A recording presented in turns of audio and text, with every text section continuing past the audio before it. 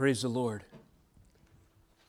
This morning, what a gift and opportunity we have to turn to the Scriptures together and to submit ourselves to the Word of God and to behold the revelation of Jesus Christ, even in ages past, from the book of Psalms.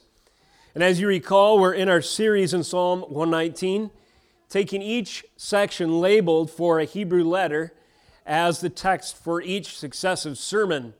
This brings us to stanza number 9, which contains 8 verses, all beginning with the Hebrew letter TETH, and we'll title this message, The Trial of Captivity. The aim of this morning's, that was last time. Today it will be the trial of false witness, and this will be the 9th stanza. And this morning our aim in preaching will be to increase our love and respect for the powerful and precious Word of God. To increase our love and our respect for the powerful and precious Word of God. And if that aim is accomplished in our hearts through the proclamation of His Word today, we will join the effects of the Word of God upon the Psalmist himself as he records how his love and respect for the powerful and valuable Scriptures has increased through the course of his life and even through the course of trials. Thus, the trial of false witness is in view today as one example of a challenge that we, like the psalmist, might face on our pathway towards meeting the Lord face to face in glory and sanctification between now and then. But once again, as we have found 7 other times, or 8 other times at least, in Psalm 119, the major theme proves to be true once again. That is, the Word of God is sufficient for every trial, including the trials of affliction, or in this case, more specifically, the trials of false witness. With that introduction, would you stand out of reverence for the reading of God's Word today? And behold in your hearing the immutable and powerful and infallible words of our God in Psalm 119, 65 through 72 under the 10th section. Here is the Word of God. You have dwelt well with your servant, O Lord, according to your word. Teach me good judgment and knowledge, for I believe in your commandments. For I was afflicted, I went astray, but now I keep your word. You are good and do good. Teach me your statutes. The insolent smear me with lies, but with my whole heart I keep your precepts. Their heart is unfeeling like fat, but I delight in your law. It is good for me that I was afflicted, that I might learn your statutes. The law of your mouth is better to me than thousands of gold and silver pieces. This is the Word of God. You may be seated. So this, the great acrostic psalm in all of Scripture, continues in the same pattern that we have witnessed for the 8 stanzas which precede it. That is to say that each verse, all 8 of them, begin in the original language with the same Hebrew letter, TETH. And just a reminder to you, even the way, the literary form in which the original words were constructed is meant to illustrate the beauty and the order, the authority, and the glory of our God. And even the length of this psalm illustrates to us that the Word of God is powerful and sufficient, and His glory is such that it is worthy of 176 some verses in this glorious psalm just for us to have a little bit more of a grasp on its power and to love and respect it as such. Each verse of the 9th stanza of the great acrostic psalm begins with the Hebrew letter TETH. Our author has learned painstakingly through the discipline of affliction that the covenant revelation, another term for the Word of God, the Word of God is sufficient for the trial of false witness, persecution that comes by way of lies from the wicked and rebellious unbelievers around him. He has realized, furthermore, that various afflictions of this sort, including the lies of the insolent, have served to instruct him in the statutes of his Lord and Savior. Verse 71, he says, "It is good for me that I was afflicted, that I might learn your statutes." Talk about like judo move. You use the force of your enemy against him. When the enemy seeks to afflict his people, God grabs that punch, he pulls it, he uses the force of the enemy's plans to destroy to actually cause our faith and strength of our walk with him to grow. And this is one aspect that the psalmist recognizes. The Lord used afflictions from enemies around him to cause him to grow in his understanding and appreciation of the statutes of his God. The psalmist proclaims that the Lord has delivered him from his trial and that the Lord has strengthened him by means of this difficulty as well. In this way, the redeeming power of the Lord, the power of God, is magnified all the more. He redeems us and he redeems our trials. Spurgeon summarizes the psalmist's experience as representative of all true believers. He remarks as follows, quote, "The book of providence," let me pause there. What is providence? Well, our church has named that, but sometimes we take it for granted. Providence is all of God's purposes that unfold in time. It is his sovereign control of all facts, all details, all events of history to the purpose for which he has intended it, including those things that happen in our life.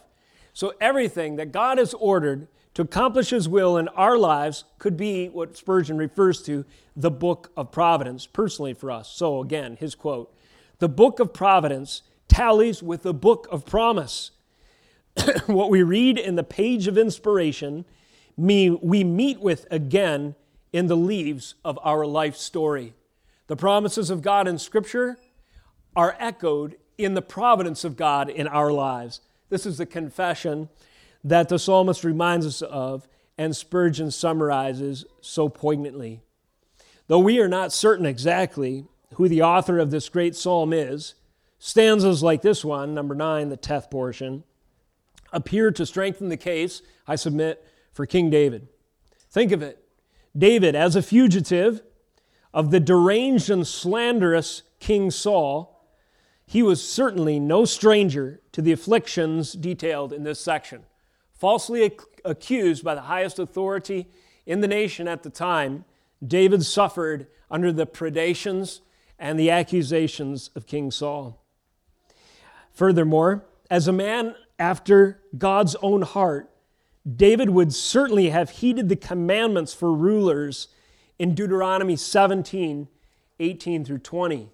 Let me just remind you of this. Have you ever wondered how David, in those years of exile, might have prepared himself to take the throne, knowing that he was God's chosen by the anointing oil of the prophet Samuel? Well, here's some enlightening text from Deuteronomy 18, verse 17. Or 16, "When he sits on the throne," speaking of a future hypothetical king of Israel, of his kingdom, he, that is the king, "shall write for himself in a book a copy of this law, approved by the Levitical priest. And it shall be with him, and he shall read in it all the days of his life, that he may learn to fear the Lord his God by keeping all the words of this law and these statutes and doing them, that his heart may not be lifted up above his brothers, and that he may not turn aside from the commandment, either to the right hand or to the left, so that he may continue long in his kingdom, he and his children in Israel." David, in the right frame of mind, as a man after God's own heart, would rightly fear the Lord and his duty and responsibility as king of Israel, and thus take these admonitions seriously to write with his own hand the entirety of God's word, and to weigh carefully and consider its implications for David's right rule, his jurisprudence. After all, the greater the responsibility, the greater the culpability if you do not serve God. And certainly in his office as king, in that authoritative position, placed a great weight upon his shoulders to rule after God's own heart, and this would mean after God's own ways. Thus it makes sense that a man like David would be responsible for writing a psalm like 119, great length and care, to consider the weight and importance, the value and the power, and to respect the statutes, the precepts, the principles, the standards, the law, and the word of Almighty God. He carefully considers every word of God's laws. He writes it down, the prospective king does, that is to say, with his own hand, and this would be preparation for his own jurisprudence. And one more way, Psalm 119, this section, parallels with David's experiences, the fact that David was a prosperous and beloved king. And as such, David would have firsthand experience with competing sources of power and happiness. A king has more options. And in his sins, sometimes he took them. One thinks of Bathsheba. But when it comes to riches, David was a man of integrity. Yes, he gathered riches, but it was for God's house. And as such, he demonstrated this value. Verse 72 of our text. The law of your mouth is better to me than thousands of gold and silver pieces. Just like our government today, with the power of the sword in hand, has the ability to bring down confiscatory taxes and to rob and extort the people from most of what, if not all of what they earn. So David certainly had that power. As a beloved king and thousands upon thousands of adept swords at his disposal, he had the ability to collect for himself thousands of pieces of gold and silver. He did not collect them for himself. He collected them to build the Lord a house. Why? Because he recognized a higher value still than personal comfort and prosperity, and that was the word, the law, the precepts of the Lord, and so forth. This 10th stanza in David's life furthermore implicitly address a kind of strategic question that I sometimes wrestle with. Do we suffer a disadvantage as the righteous by refusing to live according to the worldly values of our culture that has no qualms in taking advantage of us? If people are willing to lie about you in defense of oneself, should you be willing to lie about them? Are we forced to fight fire with fire for mere survival? Well, there are afflictions that the righteous suffer because they play by quote-unquote different rules. But in the end, God always has the last laugh. And on the final judgment, when the balances are weighed, those who had the greatest faith and the greatest authority will be demonstrated. Even if the cost of their faithfulness was to suffer some loss at the hands of the evil one, to be falsely accused and condemned, what does the New Testament tell us in the words of Jesus, the Son of David? Blessed are you when they utter all kinds of things falsely against you for my name's sake. Those who have endured such things will be called great in the kingdom of heaven. And thus, when we take the bigger picture worldview, who's ultimately in charge? Jesus. And what's ultimately of value? His word. We have grace to stand in a day of our own affliction when false accusations of the culture in which we live tell us that you're a hate monger and you're intolerant if you stand upon the word of God, if you are one who would discriminate and so forth. One thinks of these kinds of accusations, especially in this month right now, which is dedicated by the wicked culture in which we live as a so-called Pride Month to celebrate perverse sexual identities and the like. Thus, the testimony of David and the confession of the psalmist illustrate how God preserves and equips and exalts his servants, ones who suffer for his name's sake, but ones who have a higher calling and serve a greater God still. And so this leads us to the text itself, and let me give you a heading here by which to consider several points this morning. We, like the psalmist, are fortified to endure afflictions, even afflictions like false witness, by embracing the Word of God. So embracing the Word of God was key to the psalmist to endure the afflictions. The Word of God proved sufficient for this trial, even the trial of the lies of the insolent. So what elements of God's Word does he emphasize in this portion? I submit 4. Its authority, its teachers, its discriminating character, and its surpassing value. Organized by 2 verses apiece, we have, first of all, embracing the Word of God and its authority. And this is necessary for us to be strengthened to endure afflictions, even that of the lies of the insolent or false accusation. 65, you have dwelt well with your servant, O Lord, according to your word. Teach me good judgment and knowledge, for I believe in your commandments. These 2 verses demonstrate that the psalmist has submitted to the authority of God's word. He looks to the Lord's dealings with him as an example of his dealings with others, model dealings. I submit by implication when he says, you have dwelt well with your servant, perhaps David or some other king or some other man who enjoys some sort of authority and responsibility, acknowledges that God's dealings with him are the example and the standard and the ways that he is expected to deal with others. That is, the Lord, in faithfulness and consistency with his word, his statutes, and his precepts, has interacted with his servant in predictable and righteous ways. These provide for him an example of how to deal with others. He recognizes this and proclaims as much. You have dealt well with your servant, O Lord, according to your word. By the way, the word of God is the foundation for all dealings. It is the standard by which all claims to authority are judged. Insofar as a claim to authority falls short of the word of God, it is indeed, by definition, illegitimate. The foundation of all legitimate authority is not might, who happens to be the strongest. It's not consent, the will of the majority. Democracy is a popular idolatrous term that's celebrated as a value in our society. The presumption is whatever's righteous, just, and true is that which the most people affirm. That just gives over to the mob, the ability or the right to establish morality and ethics. And that is never the case. America is not a just or strong nation because most people agree with thus and so. America is only a just and strong nation, for instance, insofar as her values, her laws, her standards, her culture comports with the Word of God. All legitimate authority is judged by God's Word. All dealings of all people, whether institutions or individuals, are judged according to the dealings of the Lord.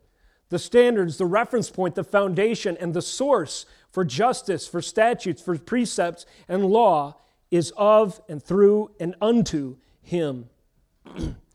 Under this model dealings, the psalmist recognizes three things in these first two verses: the authority of God's judgments, his knowledge, and his commandments. 66, you have dwelt well with your servant. 65, O Lord, according to your word. And then he's asking for the Lord to therefore equip him to do so likewise. In 66, he petitions the Lord, teach me good judgment, and knowledge, for I believe in your commandments. Three aspects of the Word of God that will equip him in his call: judgment, knowledge, and commandments. What is judgment? The ability to tell good from evil, the ability to discern, the ability to apply the unchanging standard, the rule of God's Word, to that which can otherwise be fickle and confusing in our day-to-day lives. This is actually the call of a good judge, is to take a difficult challenge before him, to exercise good judgment and discernment, and to rule according to the unchanging principle. Now, in the world in which we live, the wicked idolatrous notions of postmodernism say that because there are some hard cases to judge, there is therefore no standard. That is a syllogism based on sophistry and foolishness. There is a standard. Now, we are not God. We're limited in our understanding. We cannot read men's hearts. Our judgment is always and only an approximation. But there is one who knows perfectly every intention of the human heart, who sees the end from the beginning, and nothing escapes his attention. And for him, when his word is applied, his every judgment is perfect, holy, just, true, inarguable, unimpeachable, cannot be overthrown, is not up for appeal or for review. And it's to this perfect judge and the judgments of the Lord that our author bows his soul, recognizing that they are the authority by which he can make difficult decisions. So he seeks the Lord's help in giving him a better understanding so that he can rule with discernment. How many times in our nation today is the argument against the immorality of abortion, is it opposed by someone who gives you a hard case? What is implied in that objection by the unbeliever? Some things are hard for us to rule on, therefore there is no ultimate justice or righteousness. Do not be fooled by this.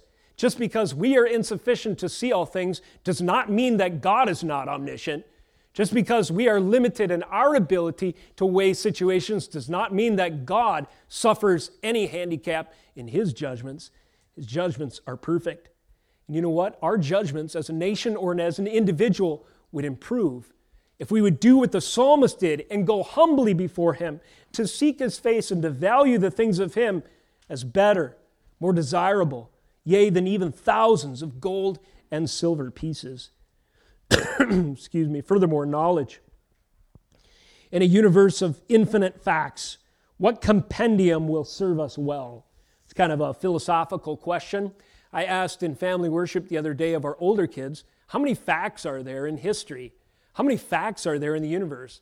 How many details or instances of knowledge are there out there? Well, the answer is virtually infinite. So in a world of infinite facts, how do we sort and discriminate and order our lives and our understanding? Well, we must look to one who knows and orders all for organizing principles to know what the Scriptures and other places call the beginning of knowledge. You can go out there and you can spend the rest of your life and tens of thousands of hours. Is that what they say it takes to be an expert at something? To be an expert at the most obscure corner of human understanding, the most obscure element of human skill.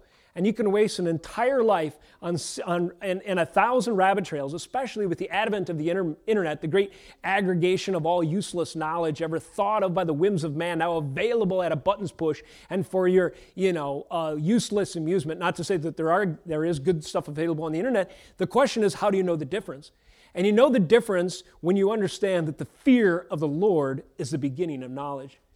And that which acknowledges Him as the source and authority and the foundation of what's valuable and true, and that which is the standard of what is righteous and what is wicked, is the beginning point. And only here will you be taught good knowledge. One may know a lot of things, but that's a lot different than wisdom. One may have a vast array, a catalog in his brain of all sorts of facts, but that is of little value if he does not know how to sort them in his own mind. Therefore, the psalmist cries out, "Teach me good judgment and knowledge." He needs the kind of knowledge that he would glean if he, as a king, would take seriously the command in Deuteronomy 17, 18 through 20 that we read before. That is to commit to memory and therefore application, and to write down and therefore discipline the whole of what God has set forth in His Word. Those principles that are illustrated in the case law of the Old Testament. Those abiding standards of morality that form the bedrock of correct understanding. And then finally, commandments. Think of Exodus 20 and the 10 commandments that the Lord has given. These, I submit to you, are the order upon which all just societies are built. When Noah left the ark, in basic, he was given similar instructions. For man's life, I require a life in Genesis 9. We deduce from that, of course, thou shalt not kill. God adds to this prohibition other commandments to give us the framework for how to order ourselves. And therefore, our society will always be seeking for some grounding and some order. They'll always be lost in crime and confusion until they affirm that there is no other God than the one true God. And His name is not to be taken in vain. And His day, and the worship of the same of Him is to be considered holy. And as such, our relationship with each other is to be governed. That is, we are not to steal, but understand that the Lord has delegated His property according to principles of stewardship, and we are therefore to respect them and therefore to love our neighbor. Neither shall we steal his wife. Thou shalt not commit adultery or covet your neighbor's possessions. It is not justice that all material will be shared equally. Karl Marx is defeated by the 10th commandment, and so forth. These are examples of the commandments of the Lord, understood and applied, which form the basis of the authority by which a good king or just a person who understands God's world ought to rule and ought to sort their thoughts. Therefore, we are fortified to endure afflictions, even the false witness of others, by shoring ourselves up in the authority of God's word, recognizing His model dealings and seeking His judgments, His knowledge, and His commandments.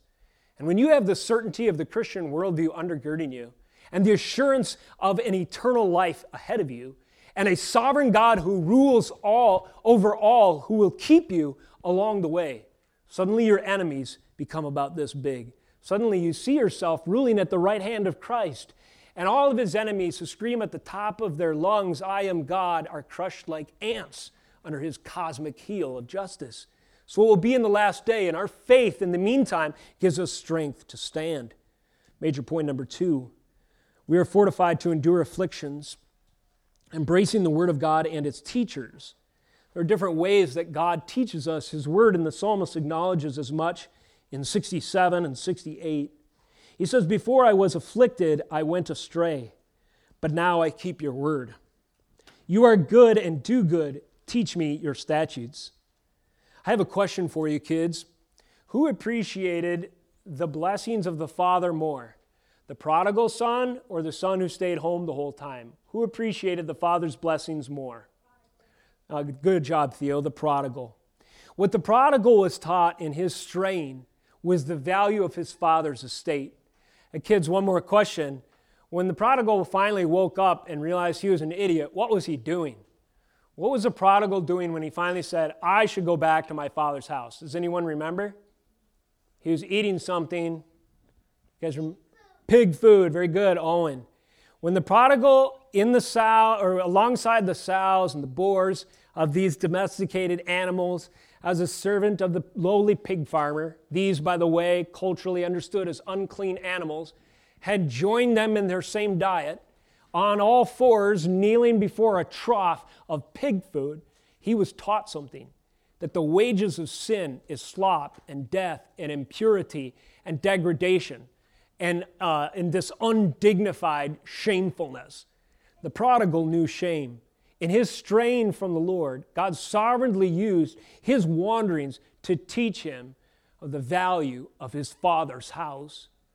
You know, all of us, like sheep, have gone astray. We all know what it's like to take for granted the blessing and privilege of the Father's house.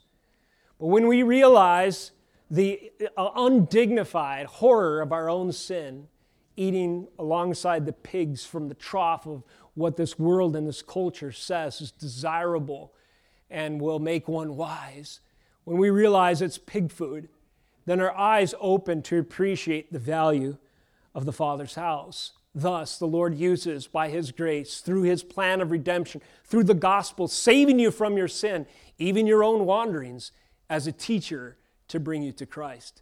This, by the way, is a great prayer for those who are lost among your loved ones or family members or friends.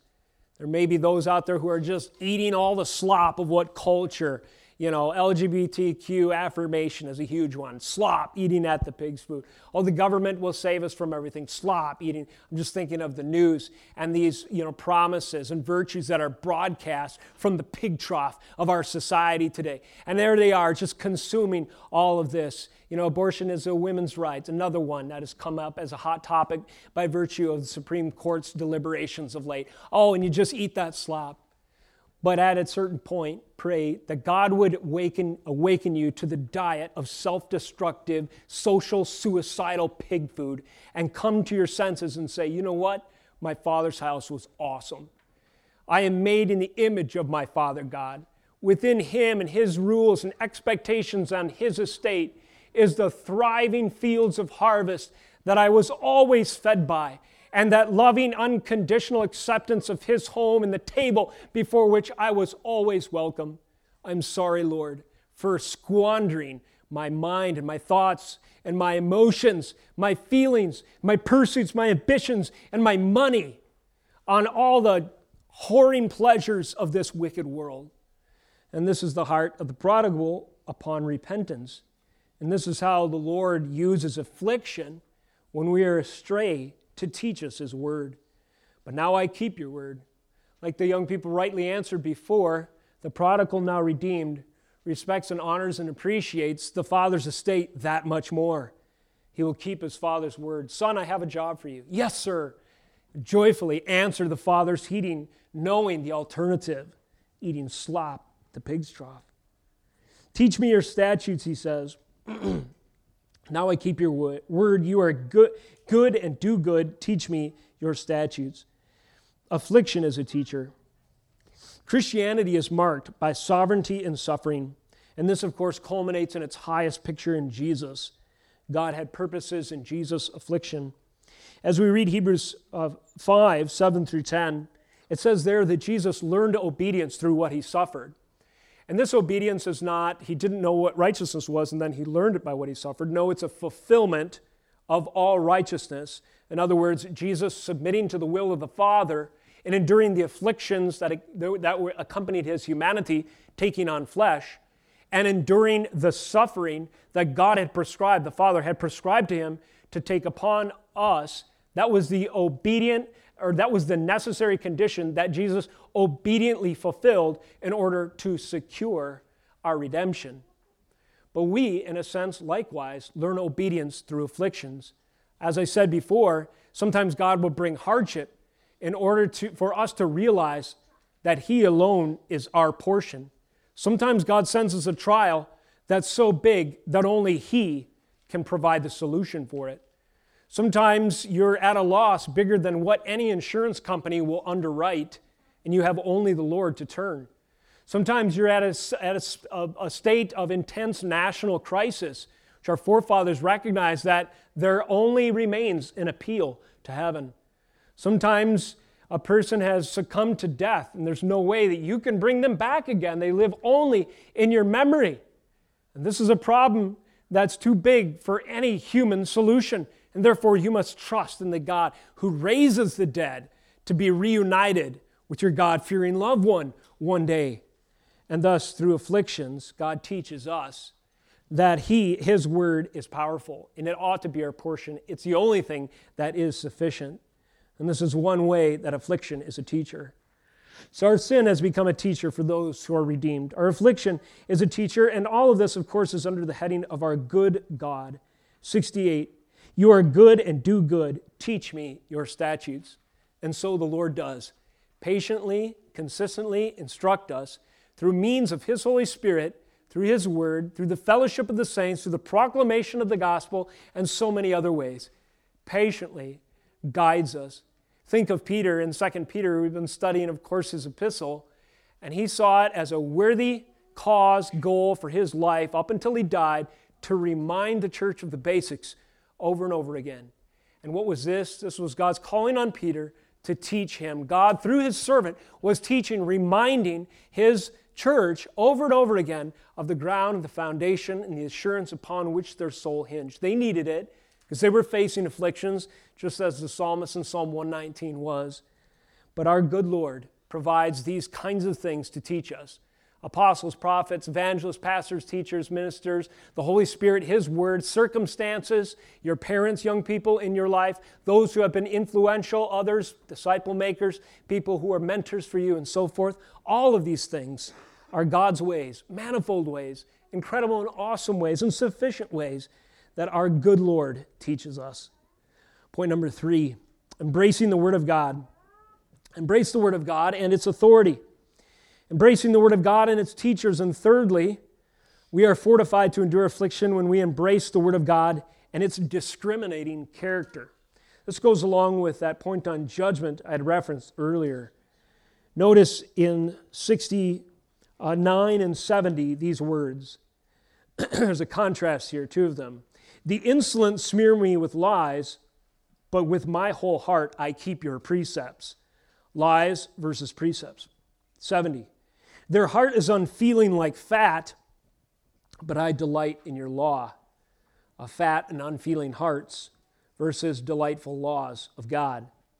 Those are two contrasts that the author draws. And by these ways, he illustrates the discriminating character of God's Word.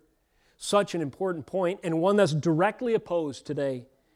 I've offered you in the past this axiom. It's just my discernment on what's important to our culture these days. I submit the following. It's become the highest civic virtue, perhaps, celebrated today, is to champion the cause of marginalized groups, moral absolutes notwithstanding. And that is to throw away all discrimination, all discernment. This month is labeled so-called Pride Month, and I couldn't help but notice as I was checking my email yesterday that every server was emblazoned with the co-opting of the sign originally given to Noah that God would not flood this earth again. And it gets me angry every time I see that sign perverted and applied to those who say that every color on the flag represents every perverse, self-styled sexual identity, and we're obligated, if we are virtuous, to embrace them all equally. No. The Word of God has discriminating character. It tells us the difference between perversion and holiness, righteousness and law and a lawlessness, between what is holy and just and valuable and what is degraded and debased and wretched. And this is what the Scriptures say in other passages like Hebrews 4:12, which perhaps you know well. The Word of God is quick and powerful, sharper than a two-edged sword, dividing asunder soul and spirit. The implement of a sword is meant to divide between two things. You know, something like a sword or a scalpel is what we call it, and a surgeon goes in. And if a surgeon cannot discriminate one organ from another, if he cannot tell that finely perfect and amazingly engineered membrane that God has established between one organ and the other, it's a difference of life and death for his patient.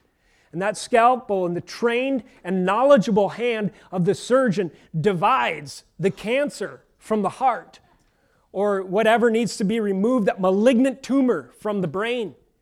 And in that illustration, we have something of a picture of what the author of Hebrews says the Word of God is like. The Word of God comes as a sword, as a scalpel, and it cuts away the cancer of our failed, sinful assumptions and understanding, so that we as a people are not totally corrupted. And the Word of God comes in and discriminates and said, this is righteous, this is true. Marriage is mine by design, and I've reserved it for the covenant bonds of one man and one woman till death do them part. We will celebrate that at a vow renewal ceremony, those of you who will be attending later on today, and a glorious thing it will be. It will recognize that there's a difference between the lies of culture and the precepts of our God. Have you noticed the lies are always changing? There's no way you could live by them with any consistency. They might be different next month. Another color added to the flag, another symbol added to someone's Facebook or Instagram page, or another cause that we're supposed to celebrate without any reference to a higher morality. God's precepts are not like that. They're an anchor in the storm, a foundation under a strong house. They are an immovable standard by which all other doctrines and truths and values and ideas and trends are to be judged. The insolent, they resort to lies, but those who love the Lord place their whole heart and all of their investment in the morality and the understanding and the truth of God's Word, His precepts. Meanwhile, verse 70, those who embrace lies, they end up having a seared conscience. And I submit this is what this picture means. Their heart is unfeeling like fat. There was a commentator, and he illustrated this idiom this way. He has the picture in his mind of a pig. As it is to be seen in pigs who prick through the skin with a bodkin, and slowly, as long as the bodkin touches only the fat, do not feel the prick until it reaches the flesh. So from what I'm told by this example is the fat layer on a pig, here we go talking about pigs again, can be so thick that you can actually stab your knife into that fat and there's no nerves, there's no nerve center there, and the pig just goes on its merry way unfeeling. You have to push all the way through that fat layer until you touch the nerve center. And so the pig may be being injured or being attacked and is none the wiser.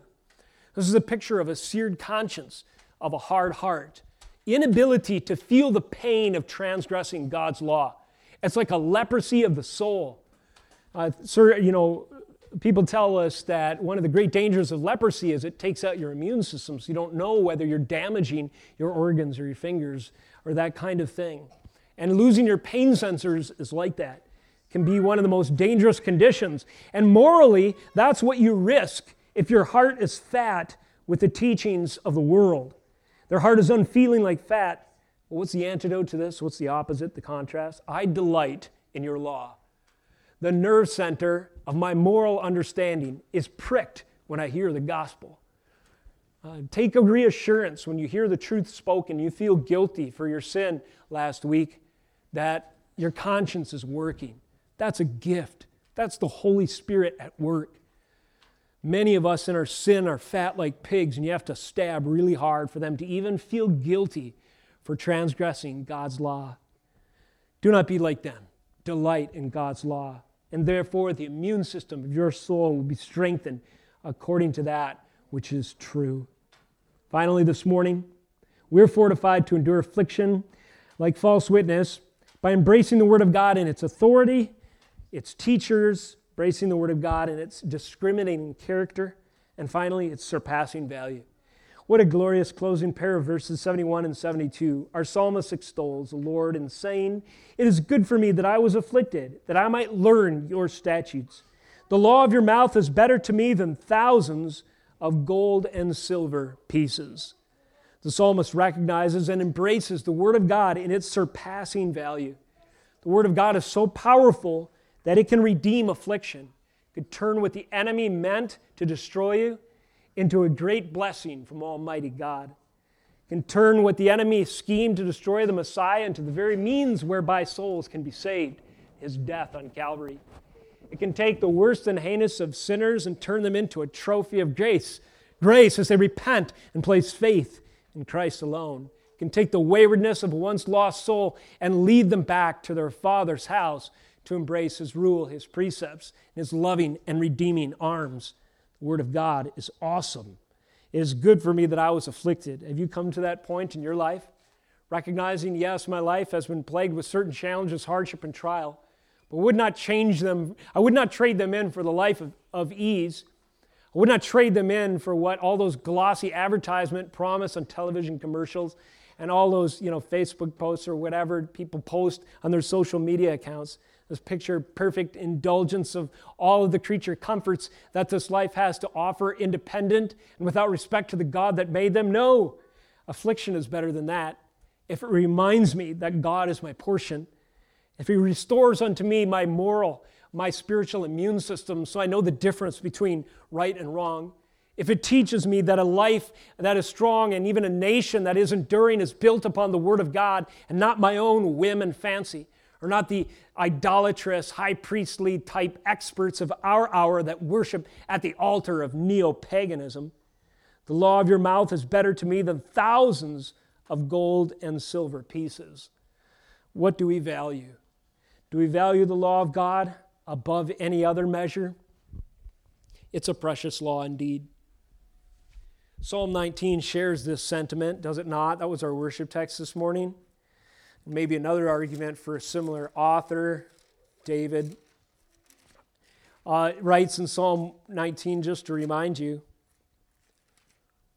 what Isaac read with us this morning. The precepts of the Lord are right, verse 8. Rejoicing the heart, the commandment of the Lord is pure, enlightening the eyes. The fear of the Lord is clean, enduring forever. The rules of the Lord are true and righteous altogether. In verse 10, more to be desired are they than gold, even much fine gold, sweeter also than honey and drippings of the honeycomb. The Lord turns us through the teaching, through the authority, and through the revelation of His holy word, even in its proclamation today, back to that which is of ultimate value.